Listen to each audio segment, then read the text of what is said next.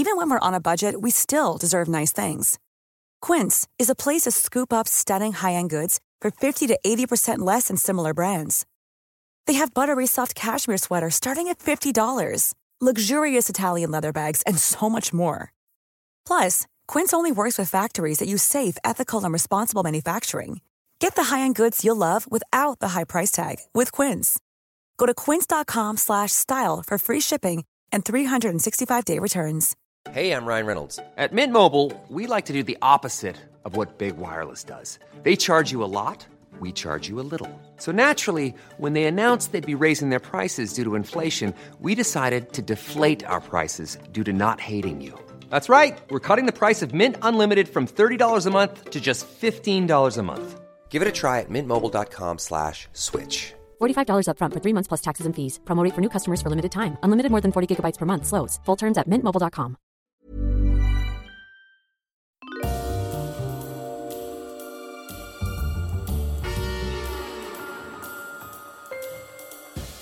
Hello everyone.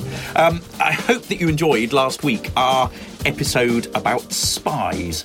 I was lucky enough to interview the wonderful Nadine Akkerman this week, and she was telling me all about her new book, Invisible Agents, Women and Espionage in 17th Century Britain, which is basically all about female spies. So before we hear that, Sam and I would like to just introduce the topic of female spies. And you've been doing a little bit of reading about this, haven't you, Sam, this week? I have. It's all about heads, disappearance, eroticism, wrongful execution and scapegoats. Is it?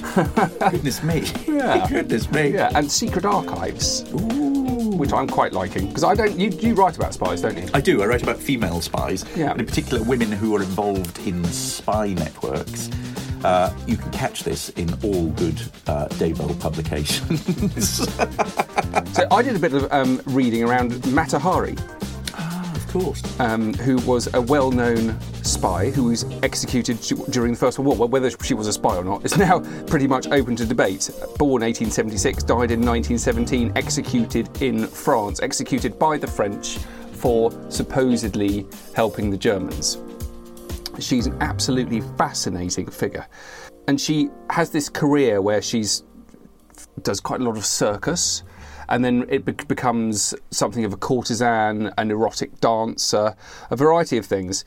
And then she ends up being sort of pigeonholed or labelled as a spy. So her career changes. It reaches its zenith as a sort of well-known courtesan around about 1915.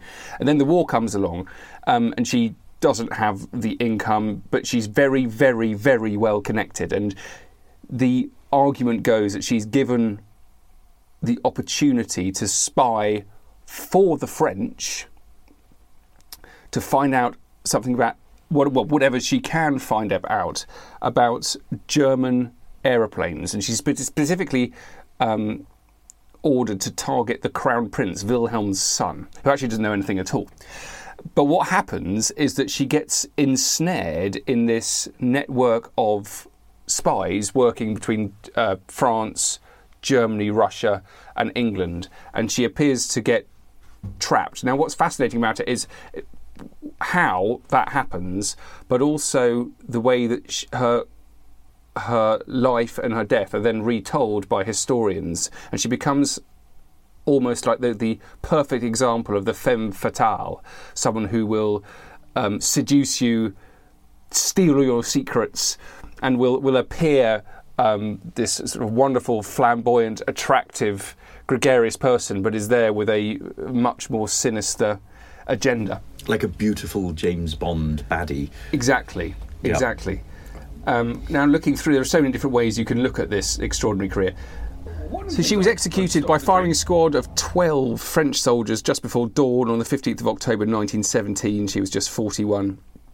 She wasn't bound, she refused a blindfold. Now, her body wasn't claimed by any family members and was used for medical study. Her head was embalmed and kept in the Museum of Anatomy in Paris.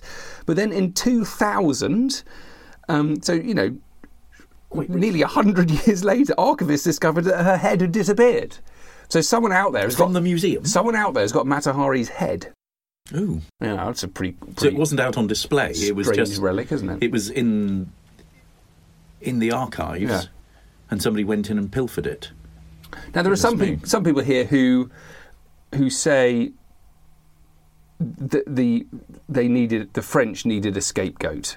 They needed to explain how secrets had been leaving France, to try and put some kind of handle on a flood of intelligence which had been leaving France, and they chose her to be the scapegoat. There wasn't actually very much evidence. There's some suggestion that she was found with secret ink, which she claimed was part of her makeup, which I thought was quite interesting. A female explanation which perhaps she used knowing that the male interrogators wouldn't know the truth of it. I write in lipstick. Yeah, anyway, they've got some the interrogation notes, which are at the National Archives. The transcript of the interrogation have recently been released, and they're fascinating because you can hear her voice. You can actually hear this moment when she's being... they've actually got the recordings of Not the recordings, no. I mean, by reading it out, you can get the sense of her of the way she speaks and her language. So she's been picked up by coming in on a boat, and the English have got hold of her. Did you ever go to Liverpool since the beginning of the war? No, never, she replies. Well, it's a most interesting case of identity because a lady of your name did go to Liverpool and was seen by this officer, and you are not the lady. That is interesting. She replies, I have no family, so that's funny. I'm quite alone. Then the interrogator, first of all, you came with Zell's passport. That's her name. This is her actual name. Now, we have a Clara Benedicts who met you in the train, and then we have another Madame Zell who was seen at Liverpool by this officer. She replies, I do not understand. Then she goes into an explanation. She says, I've had the same trouble in Paris, not so gravely, but in Paris they asked me if I ever went to Antwerp. I was never there. The same captain, I gave you his name, said it was a Dutch woman. She was always called MacLeod. And one day in the Grand Hotel in Paris, I received a love letter from somebody from Mrs. MacLeod in English. It was not for me. I went to the manager of the hotel and he said, that is the Grand Hotel in London. The interrogator replies, then there is another lady going under your name. Matahari replies, yes, it must be. I'd be happy to see her. And there's then another exchange about her passport, which I really enjoyed. Matahari says, my real name is Margareta Zeller MacLeod. I married MacLeod and was afterwards divorced from him. Where were you born? In Frisia. This is not your photograph? He's obviously pointing to her passport. No, it is not my photograph. I put it to you that your real image, your real name is Clara Benedicts. She says, I swear that's not. It's a mistake. I put it to you that that passport is a false passport in which somebody has written the upper part. No. Just to show you are not speaking the truth, there is writing under the photograph. Send it over to Holland and you'll see that it is right. Are you ready to account for the fact that Are you ready to account for the fact that the seal does not meet? I did nothing with my passport, sir. So this carries on for pages and pages, and there's obviously some significant movement going around, some strategic gamesmanship is going on. There's a fake passport which the English don't accept as being her real passport. There are 3 or 4 different names. There are people claiming that they were her in Paris and elsewhere in Antwerp and elsewhere in London. And it's taken historians years to unpick what's going on here. And I think the most convincing argument is that she was a scapegoat. She was well connected. She had a little too much power. I think that the French wanted to use her as an intelligence officer, but then it was twisted when she went to Germany and somebody offered her money in Germany, and then they worked a sting to make it seem that Matahari was actually spying for the other side. I reckon it was a very clever twist. And so the French ended up executing someone who could have been their own spy. Yeah. I mean, that's really interesting thinking about how we recover female spies throughout history. Because to be a professional spy, you need to have been paid. So one of the ways in which you can uncover that is go and look at the payment of female spies. There's a lot of recent work being done on female spies during World War II. But also I think what's really crucial is reconceptualising what constitutes spying. So it doesn't necessarily have to be this formal activity that somebody is trained up to be a spy. But women throughout history have informally spied. I mean, just for the 16th century, you think about the women who were spying on Anne Boleyn. a lot of the evidence that is used to basically execute Anne Boleyn is women who have access to her, who've been spying on her movements. If you look at another figure like Mary, Queen of Scots, the circles of women who are in her household are pretty key to getting information in and out. And I think this is one of the things that Nadine Akkerman does in her new book. And so I hope you all enjoy this interview with Nadine Akkerman from Leiden University. Hello everyone, welcome to Histories of the Unexpected and a very special episode for you. We are very fortunate, in fact we are very lucky to have the wonderful Nadine Akkerman from Leiden University talking to us today. Nadine is a reader in early modern English literature at Leiden, and for the last year or so she's been a fellow at All Souls College, Oxford, where she's been working on a biography of Elizabeth of Bohemia. Her research in many ways is a gift for Histories of the Unexpected. She has discovered a postmaster's trunk from the 17th century stuffed full of unopened letters, is involved in a wonderful project on letter locking, and is also working on an underground archaeology project. She goes by the Twitter handle @Miss Walsingham. Who better to talk to us about the history of spies? So, Nadine, welcome to Histories of the Unexpected. We are delighted to have you. Thank you so much, James, for having me. Well, it seems like it's been an incredibly busy year for you this year. You've just written this fantastic new book called Invisible Agents, Women and Espionage in 17th Century Britain, which was published this year by Oxford University Press? No, yes. Well, in July, so already some months ago, last year. And for me, it was unexpected that it was so popular, or it continues to be so popular. Yes, I mean, it seems like you've been absolutely everywhere with it. So, I mean, tell us a little bit about this book. You know, it's titled Invisible Agents. What's invisible about it? Well, before my book, they were not really known. We only had a handful of examples, such as the playwright Aphra Bain or Elizabeth Murray of the Sealed Knots. Those were the kind of only women connected to the trade of espionage in this period. And they were always seen as kind of unique examples. But when I stumbled upon another one in the archives, and she was quite a big one, I thought, what else have we missed? And it took me about 5 years going through archives and libraries and private collections, and I found about a collection of 60 of them, and 10 of whom I describe in quite detail in the book, but the others are referred to. So there's this kind of whole hidden world, and the world of espionage is hidden in itself, of course, but the women seem to have been, in a way, more successful spies because they have been hidden so long. Yes, so you've discovered 60 17th century female spies in the archives. Yes, British ladies, so English and Scottish ones. Not enough Irish ones, I'm afraid, but still English and Scottish ones. Brilliant. Well, it says in your book, and I want to just give a quote here, it was largely the invisibility of women, social, financial, sexual and familial, that allowed them to be as effective as they were. Can you tell us a little more about why women were such effective spies in this period, in the 17th century? Yeah, so the 17th century is almost 400 years ago. But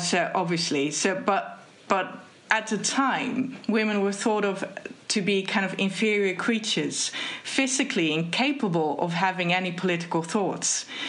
So nobody suspected them of plotting. They could just go doing their business and nobody would pay attention to them. Their letters, for instance, weren't opened. If someone recognized it to be a female hand, then they sort of left a letter untouched because they thought it would be full of domestic gossip and certainly not full of politics.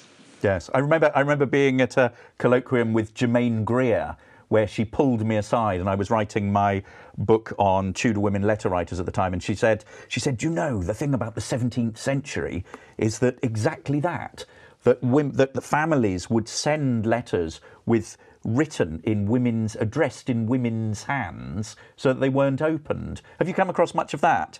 Well, I've certainly come across one spy whom I still haven't been able to identify, and he could have been a man or a woman, but I think it was probably a man using a woman's hand, and he certainly uses several code names that are female, but that could, of course, could still be that a woman is using other women's names. But I think it's a man who knows that women are really unsuspected in this period. Yes.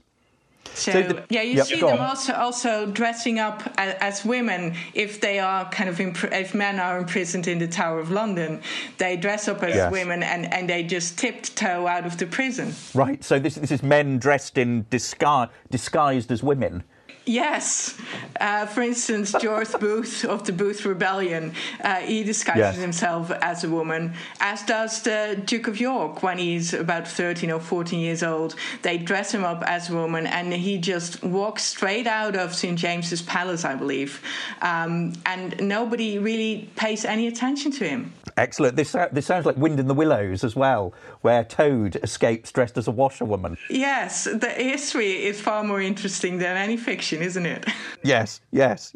So the book is based on 7 main chapters, and you've got 5 that are based on women. So Susan Hyde, Elizabeth Murray, Elizabeth Carey, Anne Halkett, Aphra Behn. And then there are 2 fascinating chapters around Charles I's prison correspondence, and also about Secretary Thurlow. I wonder if you could tell us a little bit about the chapters on Charles I and how women were involved there. Yes, Charles, of course, gets imprisoned in 1646 until the right up to his execution in 1649. And you basically see that the kind of male councillors have fled to the continent, the generals are on the battlefield, and the women start taking the initiative to communicate secretly with Charles. So we see a couple of women working in a kind of little network together, writing letters in code to Charles I to inform him what's going on, and also try to persuade him to perhaps conclude an alliance with the Scots, which he refuses to do. So they are in communication with him and inform him. Right. And other kind of men are warning Charles, saying that he shouldn't trust women, that women have no stomach for such strong liquor, which can mean women cannot really keep secrets, or they are not really up to be involved in such dangerous undertakings. But he seems to ignore his male counsellors, and he just responds to all these women's letters. And are they also part of the sort of the communication networks in carrying correspondence as well? Yes, so I have not only looked at what we would now see as proper spies, but also the women who carried messages from A to B. And Charles I used laundry women, for example. He's also quite keen to use as a messenger a woman who could not read, because thereby she could not betray their correspondence. She could not actually, because the problem with messengers, of course, is can you trust your messenger? And if you have a messenger who cannot read, then she or he becomes more trustworthy. Yes. So, of course, I suppose that it's, again, this sort of theme of invisibility here, that, you wouldn't accuse a woman who was a laundress, so a washerwoman. Yes. You wouldn't even think that she would be involved in carrying things in and out of prison. No, and you can just imagine that how easy it would have been for her to put a letter amongst the many sheets that would go in and out of the castle. It's a perfect cover for women to sort of operate as a kind of secret messenger in this period. Having said that, one of the other women involved in this network was Jane Warwood. And she is the kind of daughter of a gentleman of the bedchamber, so not in the upper regions, but certainly also not in the lower regions. And she just walks in and out of Charles I's prison cell, because it's understood by his guards that she is his mistress, but they just assume that she is there just to have sexual relationships with the king, and they don't suspect her of carrying out secret messages. Gosh, so that's another way in which they can sort of slip in and out of the prison carrying materials. One of the things that I think is really fascinating about your work, not just this book, but your work more broadly, is the work that you've done on cryptography. And we get quite a lot of that in this book. And one of the things that I'm fascinated by, and I've written on cryptography myself, but is the ingenious devices that people used in order to, communicate secretly. Yes. As you know, even in the kind of 16th century and or perhaps even earlier, a lot of people were writing in cipher code. Perhaps not to hide something in particular, but to sort of communicate with friends, to start kind of mini networks. I think I've done this in primary school myself, that I invented a kind of secret language to communicate with my friends. Not because I had major secrets, but it creates a little kind of group. It's during the Civil Wars, so around 1642, that Parliament decides that anyone writing in cipher will be accused of treason. At that point, you could be hanged if you would sort of still continue to write in cipher. And for me, that was quite a useful act of Parliament, because I could go through bundles of letters dated 1642 until 1645 and to sort of see whether people were actually taking a huge risk by writing in cipher code. And thereby I found a lot of women using cipher code, and I could sort of follow their names in the archives to see what they were involved in. It's only in the second Civil War, so in the kind of 1650s, that they understand that there are better ways of communicating secretly. Because with cipher code, of course, it stares back at you from the very page. You see the symbols, you see the numbers. But if you, for instance, write with invisible ink, it's not immediately plain to an interceptor that someone is trying to hide something. No, and there are also other sort of ingenious techniques that people used, aren't there? Not just invisible ink, but we've talked about this in the past on Histories of the Unexpected. But I think actually talking about your work, the work that you've done on eggs. Yes. Yeah, eggs are marvelous. There's a kind of 16th century book of secrets by Porter. And he sort of writes this out, how to do it. You have to pop an egg into vinegar for several hours, just an unboiled one. And the shell gets soft. And then you can use a little razor to make a little slit between the kind of membrane and the shell. And you can put your secret message in there. And then you pop the egg into water. And the shell gets hard again. So you can just easily imagine just one of those eggs among a basket of eggs, and nobody would be any the wiser. No, and this is actually something that you've recreated, isn't it? On your you've got a YouTube channel. Yes, on Secrets and Spies, the kind of secret writing techniques, and that's very much a collaborative endeavor with Jane D'Ambrosio from MIT. But we sort of have fun trying these things out, because when you read it, you sort of think that cannot be done. When you sort of think you cannot really put a secret message into an unboiled egg without having it come out completely soaked or breaking the egg. But it turns out that it can be done. So that it's marvelous to try these things out. Yes. One of the things that has always struck me about your research is that you're, in some ways, you're a bit of a spy yourself. Life is full of what-ifs. Some awesome, like what if AI could fold your laundry? And some, well, less awesome, like what if you have unexpected medical costs? United Healthcare can help get you covered with Health Protector Guard fixed indemnity insurance plans. They supplement your primary plan to help you manage out-of-pocket costs. No deductibles, no enrollment periods, and especially no more what-ifs. Visit UH1.com to find the Health Protector Guard plan for you. Hey, I'm Ryan Reynolds. At Mint Mobile, we like to do the opposite of what Big Wireless does. They charge you a lot, we charge you a little. So naturally, when they announced they'd be raising their prices due to inflation, we decided to deflate our prices due to not hating you. That's right. We're cutting the price of Mint Unlimited from $30 a month to just $15 a month. Give it a try at mintmobile.com/switch. $45 up front for 3 months plus taxes and fees. Promo rate for new customers for limited time. Unlimited more than 40 gigabytes per month slows. Full terms at mintmobile.com. Many of us have those stubborn pounds that seem impossible to lose, no matter how good we eat or how hard we work out. My solution is PlushCare. PlushCare is a leading telehealth provider with doctors who are there for you day and night to partner with you in your weight loss journey. They can prescribe FDA-approved weight loss medications like Wegovy and Zepbound for those who qualify. Plus, they accept most insurance plans. To get started, visit plushcare.com/weightloss. That's plushcare.com/weightloss. You're a bit of a sleuth in the archives, and just talking to you over the years, have always been so impressed by the kinds of archives that you get access to. I mean, it's not just the state papers that you're going through, but there are archives that other people haven't looked at. I wonder if you can tell us a little bit about your travels through the archives of Europe for this project.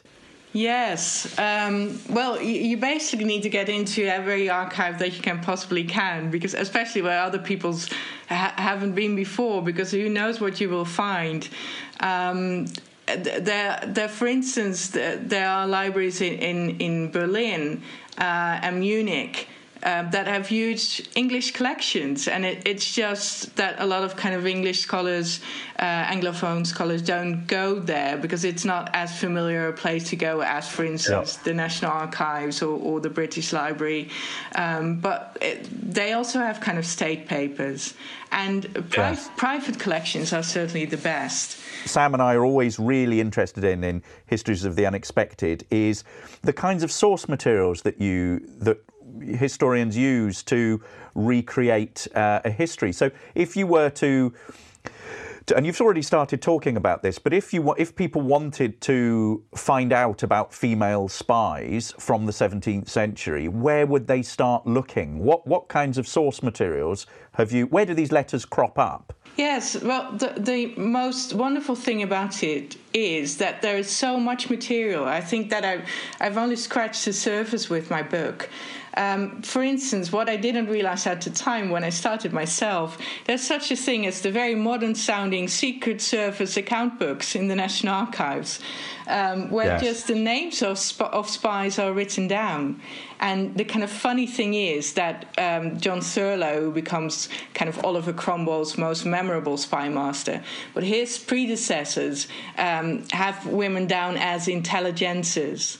The kind of women who work with secret information. But when John Thurlow comes to power, you sort of see that he sort of hides the women in these records as nurses.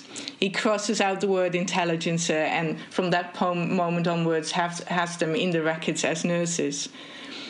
So you have the secret account books, but you also have entire archives of the spy master John Thurlow himself in the Bodleian, the Rawlinson papers, 72 volumes of material. 72 volumes. 72. I've sort of playing with this idea lately that I should perhaps write a kind of biography of that archive, that kind of spy master's archive. There's so much material that still is untapped. And the thing, what happened with the women's letters is that they were not catalogued amongst those papers because they were sort of assumed to be domestic papers rather than state papers. Right. And Thurlow himself uses female spies, doesn't he? Female intelligencers. I mean, this is something that you talk about in your chapter on him, and there are several case studies that you look at there. Yes. There's something paradoxical about it, because on the one hand, both sides of this kind of conflict, the civil wars, the royalists and the parliamentarians, or the cavaliers and the roundheads, depending on how you look at them, they don't believe that women can be involved in espionage, and yet both sides use them. So that's also something very funny going on there. I think Thurlow is more reluctant to use them, but he uses them nevertheless. And he, for instance, uses a woman who's involved in writing news pamphlets, and she later becomes to work as a spy for him. There are other women who just offer themselves to him, and he seems very he's not immediately willing to trust them, but seems to be using them nevertheless. Moving on from the book. If we can, just for a minute, we can come back to it in a little bit. But one of the projects that you've been involved in that I've followed from afar with an enormous amount of interest is the 17th century postmaster's trunk that you came across. Yeah, that project is called Signed, Sealed and Undelivered, because I stumbled upon this trunk full of letters, actually because a colleague just approached me when I was giving a paper in New York, and she said to me, and this was Rebecca Arendt, and she said to me, well, you're Dutch and you work on correspondence, so you must know of the postmaster's chest that is standing in The Hague full of these closed letters. And I just couldn't believe her. So I immediately called the curator of that museum, and I looked at the chest, and there was standing in front of me, because over the years I've been in so many archives to find letters for the Spies project, but also for Elizabeth of Bohemia, and I hadn't really come across closed letters. I've seen perhaps millions of opened letters, but never was there one that was closed. And suddenly to have a trunk full of them was just incredible. And it turned out that this chest belonged to the postmaster of The Hague and his wife. And they were keeping all the letters that they couldn't deliver for some reason. And there are several reasons. Sometimes the address is simply not legible. Sometimes someone moved house, or someone died, or there are all kinds of reasons. Or quite a common reason is that the letter was refused, because in this period the recipient has to pay for the letter, the addressee. So if you sort of recognize the handwriting of your very angry father, you don't want to have any contact with anyway. And you don't want to pay for the letter. Yes. So what we also quite often see, which I think is very funny, or sad, I guess it's more sad than funny, is we have a lot of women's letters. And those letters are, for instance, writing to a man saying, I'm carrying your baby, or could you please give me some money?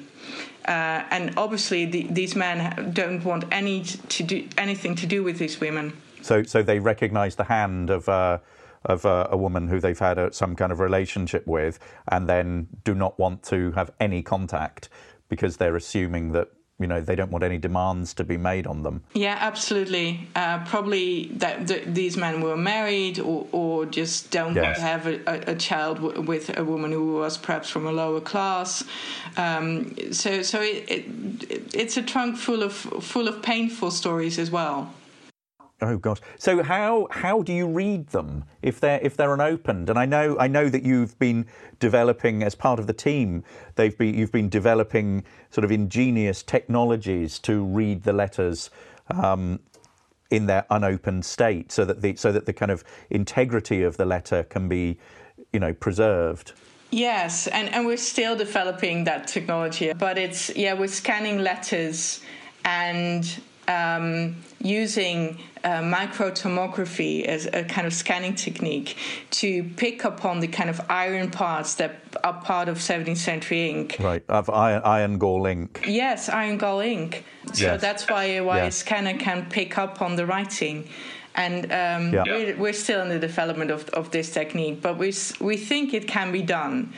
And because it's such a unique thing to also have a closed letter, we are very reluctant to open them. There are also still letters in the trunk that are folded in that 17th century manner, but the seal has been broken. So that's quite unique as well. Because normally in an archive you see a letter as a kind of flat object.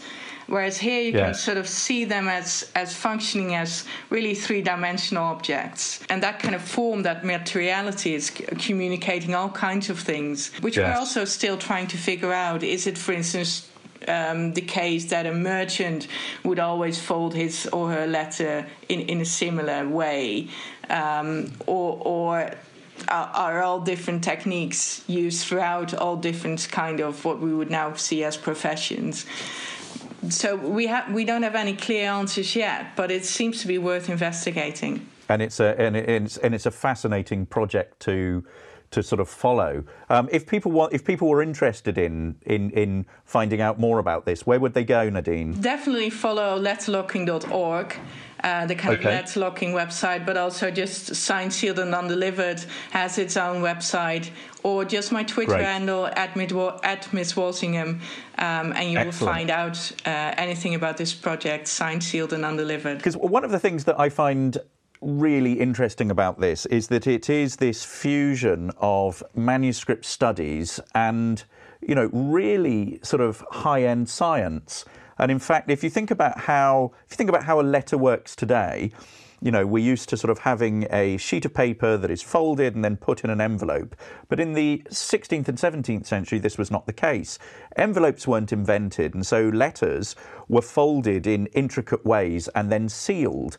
And what's striking about this technology that you're using is that in order to scan the inside of the letters that are folded, in order to put the words back together in the right order, once you've got all these sort of tons of pictures of them, you need to actually understand the mechanics of how each individual letter was locked, don't you? Yes, and there are so many ways of locking your letter, it seems. So and everyone seems to have a special kind of technique. Some letters are quite easy to break into, and especially if you think about spying, you want to have a more kind of intricate manner of folding your letters. So the sheet you're writing on becomes its own sending device, but once it's folded, becomes its own little envelope. And the more intricate it has been folded, the higher security a letter has. Yeah, because if you look at it from the perspective of the person who's the cryptographer who is trying to crack letters and open them, there are all sorts of ingenious techniques of opening letters and then resealing them, aren't there?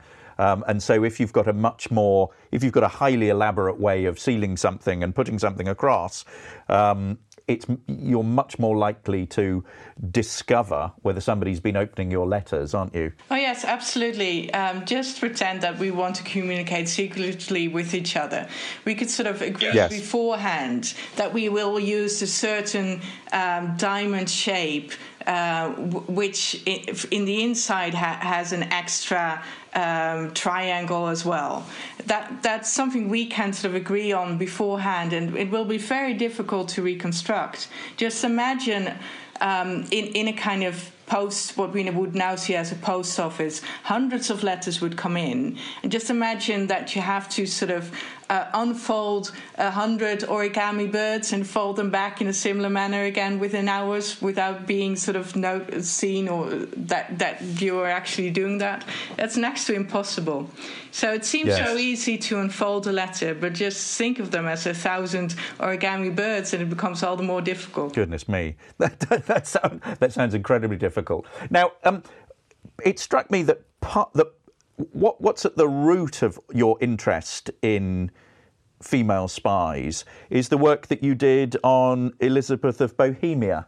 And you've edited 3 volumes for Oxford University Press of Elizabeth of Bohemia's correspondence, with, I think, the 3rd volume coming out in November, if I'm correct. Probably a bit later. These things always take longer than you sort of plan them for, but I'm very close to finishing that one as well. Yes. Excellent. But this has been the sort of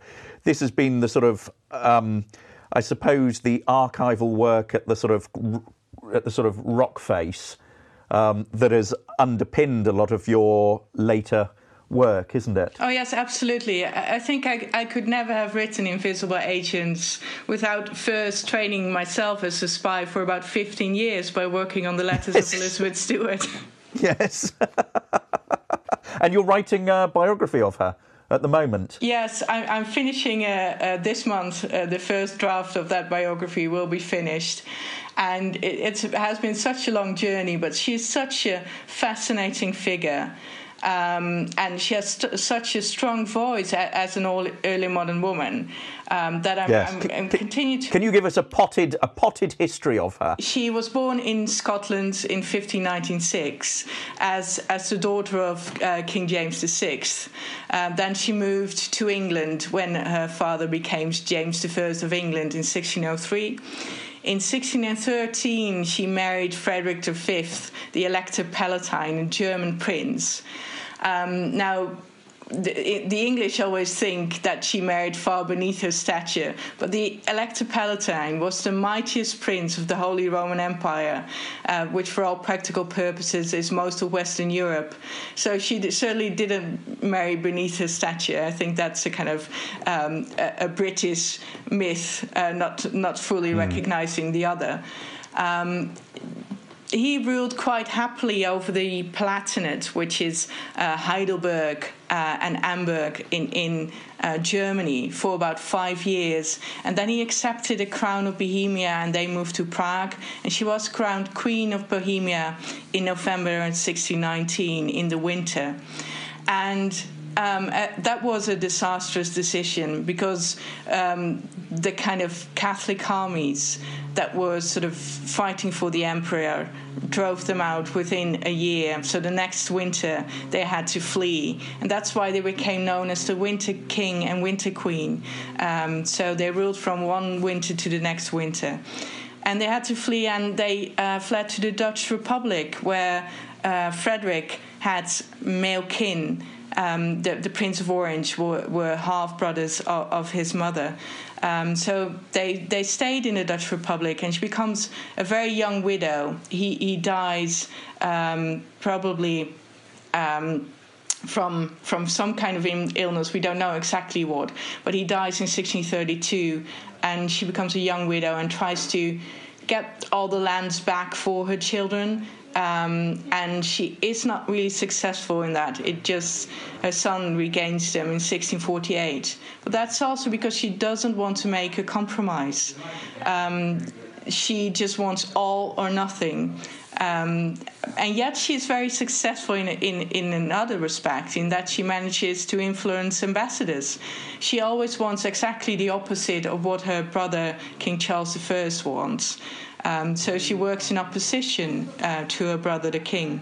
And she dies quite late in 1662. She has 13 children. 11 will live to adulthood and become all these wonderful figures that a lot of people will know, like Rupert of the Rhine, Maurice, who both fought in the Civil War, but also a daughter, Louise Hollandine, who was a painter, one of the first female painters of the century. She also has another daughter who is a philosopher, with whom she often gets confused because she has the same name. She is also called Elizabeth. And what is most important, that your current queen is related to her. It's her grandson, George, who in 1714 becomes king. And so the line of succession derives from that moment. Well, she's an absolutely fascinating character who's very long-lived, incredibly well networked, and you've edited several thousand of her letters, haven't you? Yes, and that's why I've done so much archival work, because her archive doesn't survive. So I found her letters in other people's archives. So I've been to about on nearly 50 locations in Europe, but also the United States, just going through people's archives, and I find the originals in their archives, and often people have kept copies of the letters they send out to her. So I have a correspondence in both directions, which is kind of unique in itself as well. And she writes in different languages, in French, Italian. She receives letters in Latin, in English, and in cipher code. She uses about 7 different cipher keys. And I've managed to crack 6.5. There's still a bit that I can't decode. Right. This is a sort of scholarly jigsaw puzzle combined with a sort of cryptic crossword you've been working on for the last 20 years then. Yes, absolutely, and it has been quite a fabulous journey. Well, I look forward not only to when Volume 3 comes out, but also to when your biography of Elizabeth of Bohemia comes out as well. Yes, hopefully that won't be too long. Good. Yes. Excellent. Well, Nadine, thank you very much for being our very special guest on Histories of the Unexpected. And everyone, you should follow Nadine on Twitter @Miss Walsingham. So Nadine, thank you. Thank you. Lovely talking to you, James. Thanks for listening, everyone. Do make sure you follow us on social media. I'm at Dr. Sam Willis. And we are at Unexpected Pod, and I am at James Daybell. James and I are trying to do something very difficult here and quite challenging. We're trying to change the way you all think about the past to show that everything has a history, even the most unexpected of subjects. Did you know there was a history of puddles and slime, James? I did. Yes. Yes, I did. Yes, I did. Of course. Anyway, we would really appreciate your help. You can find us at patreon.com/histories of the unexpected, and also at historiesoftheunexpected.com. Check us out on Instagram as well, and Facebook.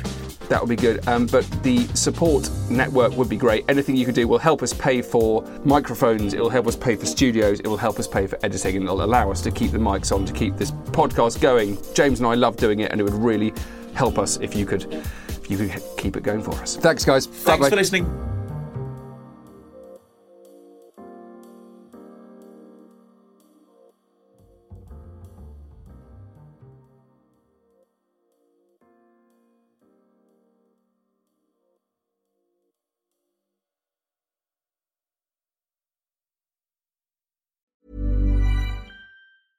Hey, it's Paige DeSorbo from Giggly Squad. High quality fashion without the price tag. Say hello to Quince.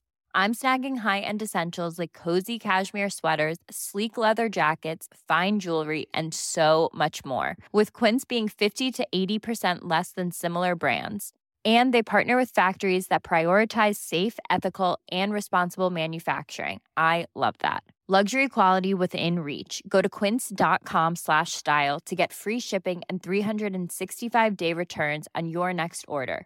Quince.com/style.